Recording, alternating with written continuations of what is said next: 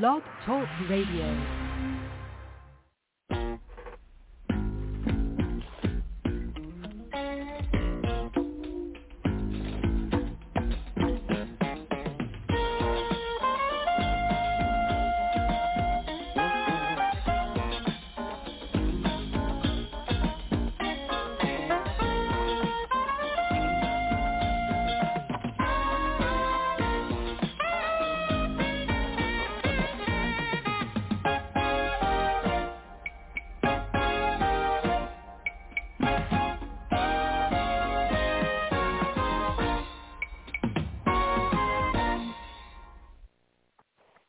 Hey, Turnbuckle Turmoil fans, welcome to the show on another Sunday. Happy Mother's Day to everyone celebrating Mother's Day today. Hope that goes well for everyone. And if you're looking for some pro wrestling and you happen to be in the vicinity of the arena in Jeffersonville, Indiana, there's a benefit show happening today. They're raising money for a longtime fan who passed away to cover the final expenses. So if you are in that Kentucky-Anna area, please go by, support that. Our guest trying to make her way onto the show right now. We're having a bit of technical difficulties, but while we try to sort that out, Randy Zellers and QT are with us. Guys, it's Mother's. I'm sure you have some things to discuss while I try to sort this out, so I will throw it to you. Well, all right. Shoot, man, shoot. I think all we're prepared of doing is just barbecuing, celebrating, barbecuing some stuff. Probably just end up waiting on everyone to get here and stuff, and then the celebration can begin. I'd like to know if Randy Zellers ever made his mother a gift in 7th or 8th grade woodshop for Mother's Day. Never have. I never have. I mean, I remember Oh, go ahead. Didn't you try to whittle something out of balsa wood? Like, I believe you try. Rumor from my wrestling sources in Shelton, Washington, told me you tried to whittle something out of balsa wood. I believe it was a wrestler like Dan Gable, and give it to your mother. That's what I heard. Yeah, caught me on that one. Because if I myself had a son and was a mother, I'd love to get a balsa wood Dan Gable statue made for my son in woodshop. Yeah, Ain't nothing wrong with that. No, it's better than a bottle of Thunderbird. Yeah, I agree with you on that one.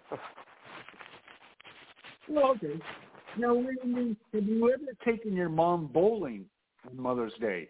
And if so, did you make a 7-10 split? Well, we did go bowling, but no, I did not make a split. Okay. Yep.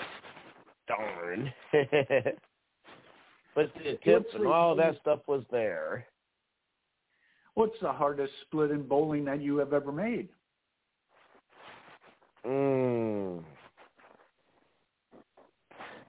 I think a 1-9. A 1-9 split. Oh, that's a tricky one. Okay. Yeah. Okay. Now, Randy, do you believe that the next innovation, or how would you say frontier, that hasn't been used yet, will be realized in bowling? Pins and trapezoidal pattern. Trapezoid. Yeah. Yes, indeed. Do you see yourself in the future using a bowling pin as a foreign object for a food thing? I'd like to know. Yes. A foreign. Oh yeah, as a bowling pin. Oh yeah. Yes. Oh, okay.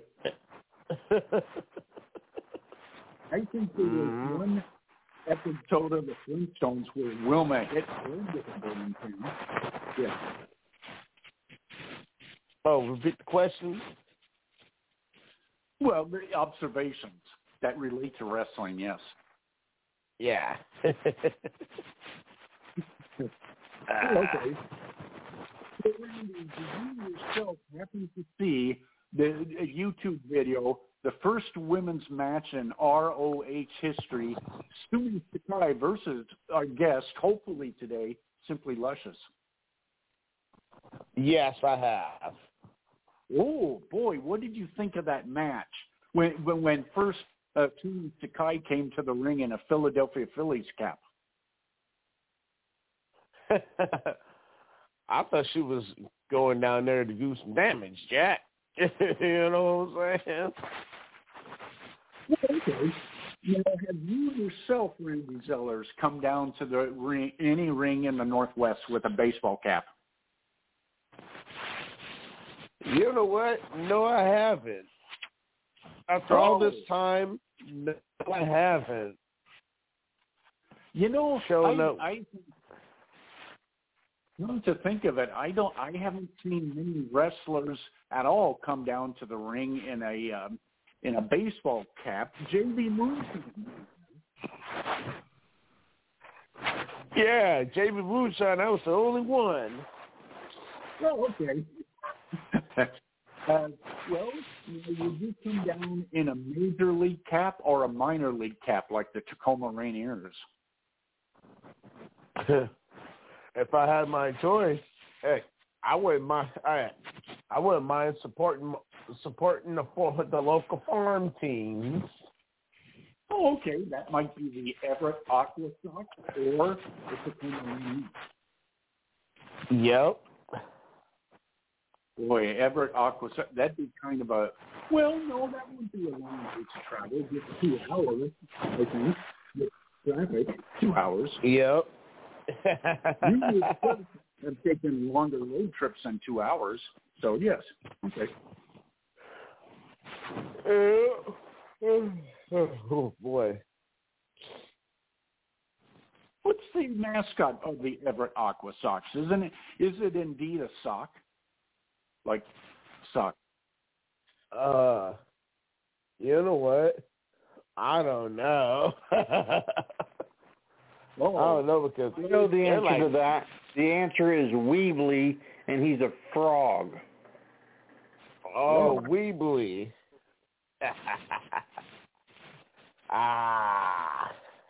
And guys, it looks like our guest, Simply Luscious, had some technical difficulties and was not able to make it through today. She tried her best to get around the technical difficulties to no avail, so we are going to have to reschedule Simply Luscious for another date.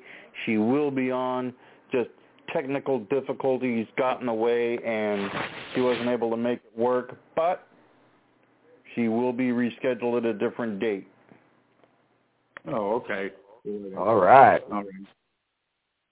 Now, Randy, I don't know if perhaps you have avoided wearing it to the ring at this stage, but I know you have been spotted at many a wrestling venue with a Montreal Expos hat. That's true. Yeah, that's true. And it depends on where I was at, too, because I know Idaho, they're not really, Idaho and Spokane area, they're not too high on the Washington Huskies. So I wear the Montreal Expos hat so I won't be drawing that instant heat. Now, the Montreal Expos has in its alumni a member of the WWE Hall of Fame. Of course, Pete Rose played for the Expos. WWE Hall of Famer right there. Exactly. Now, QT, who do you think would win in a fist fight? Former Montreal Expo WWE Hall of Famer Pete Rose wore former Montreal Expo Major League Baseball Hall of Famer Randy Johnson. Oh, boy. Well, Randy Johnson somehow got Pete Rose up to his neck or chest and did a body slam on him. I think Pete Rose would have a long way to fall. Yes. But if Pete Rose slid into Randy Johnson like what Ty Cobb used to do, I think Randy Johnson would suffer a contusion on his shin. I think it'd be a draw, yes. That's what I'm saying. All right. Now, I can't say he did it like Ty Cobb did, but if anyone remembers that All-Star game when Pete Rose charged into Ray Fosse was never, ever the same after that collision at the plate. Oh, wow. Was it like Randy Montgomery Savage when he suffered a collision at the plate and it tore up his shoulder, and his shoulder was never the same? Was it like that? Something like that, yeah. Ooh, okay. Boy. I myself have had a shoulder injury myself, yes. That is true, and you were very leery of anyone that attempted to sidewalk slam you from that point forward, as I recall it. Well, it wasn't really the sidewalk slam. It was shot-putting my own personal shot puts. I overdid it one day with a 12-pound shot put. Sidewalk slams wouldn't have helped any, though. Well, that was a fond memory with Cousin Cooter, yes. Yeah. He was still in possession of Chicken Bob at that time that I went to Indiana. Yes. He sure was, yeah. Yeah. Chicken Bob, I believe, was a rookie, having followed his cousin, Chicken George, into the business. I think I could have taken Chicken Bob at that point in my career. I don't know, as Chicken Bob was undefeated at that point in time. Oh, okay. Randy, you were involved in a match with Chicken Bob fairly recently in that Battle Royal at Curly's. You can speak to how Chicken Bob might have handled QT.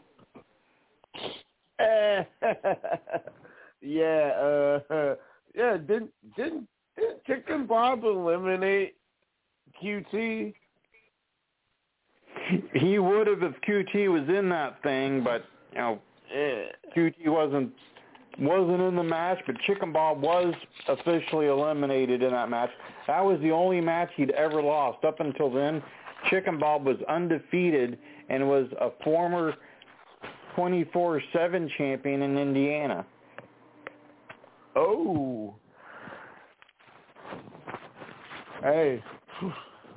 Yeah, I know, because I knew Chicken Bob be kicking ass, but dang, I didn't think he was kicking that much ass. Oh, yeah, Chicken Bob, very ferocious in there. Cousin Cooter trained him well. Ah, yes. Yeah, I think it's the beak that gives him power, the beak. Yes. Well, guys, since Simply Luscious wasn't able to make it in here, and it is Mother's Day, I guess we can wrap this one up kind of nice and neat here, and we will honor our rain check with Simply Luscious at a different date for sure. But all right. Since we're wrapping things up, Randy, you have anything to plug and promote? Let's see here. That every Monday there is my brother's podcast, The Nightly Strange, that airs every Monday. You can catch that on Spotify or any other streaming podcast platform. And we also got my brother's new album that just dropped. It's called D. Mac Uno's The Ballads from the Stolen Children of Africa. And right. That's about it. All right. QT, you have anything to plug or promote? Oh, not really today. I think Randy would do well or be pretty amazed if he went on YouTube and looked up the boxing matches between Rocky Graziano and Tony Zale. Tony Zale being from Indiana. Randy, you feel like watching some boxing today? Yep, I probably might watch that. Oh, that right. Tony Zale could certainly hit the body hard. He won 2 out of 3 matches against Rocky Graziano, who grew up on the main streets of New York. Graziano. Oh, man. Yeah. Well, you can catch me later this month at Northwest Pro. They'll be back the 28th and 29th. 28th is at the Key Civic Center in Vaughan, Washington. 29th is at the mall in Port Orchard. On the 5th of June, I make my long-awaited return to Gouge Pro Wrestling. That will be at Clouds Brewery in Raleigh, North Carolina. I am entered into the Big Slam Memorial Redneck Rumble. The winner of that, which I hope will be me, will go on to face Snooty Fox for the Gouge Heavyweight Championship.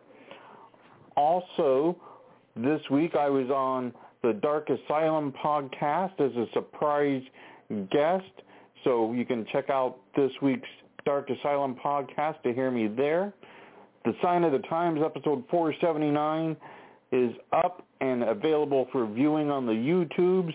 There was a very disclosed QT Vokes on this week's episode, and we came to you from an undisclosed rest area with lots of discussion of Newhart and Alpha Sigma Sigma. So definitely check that out, and we'll be back with you Friday afternoon. We have Gaston LaRue out of the state of Indiana. He works at Supreme Wrestling IWA Mid-South and Grindhouse Wrestling primarily. And then 1 week from this very day, we will be joined by another person out of the great state of Indiana, Disco Jack Frisco from San Francisco. Anyone that was around in his prime will never forget him. He will be with us. I'm looking forward to that one. So happy Mother's Day to everyone out there. Everyone continue to be safe, and we'll talk to you soon.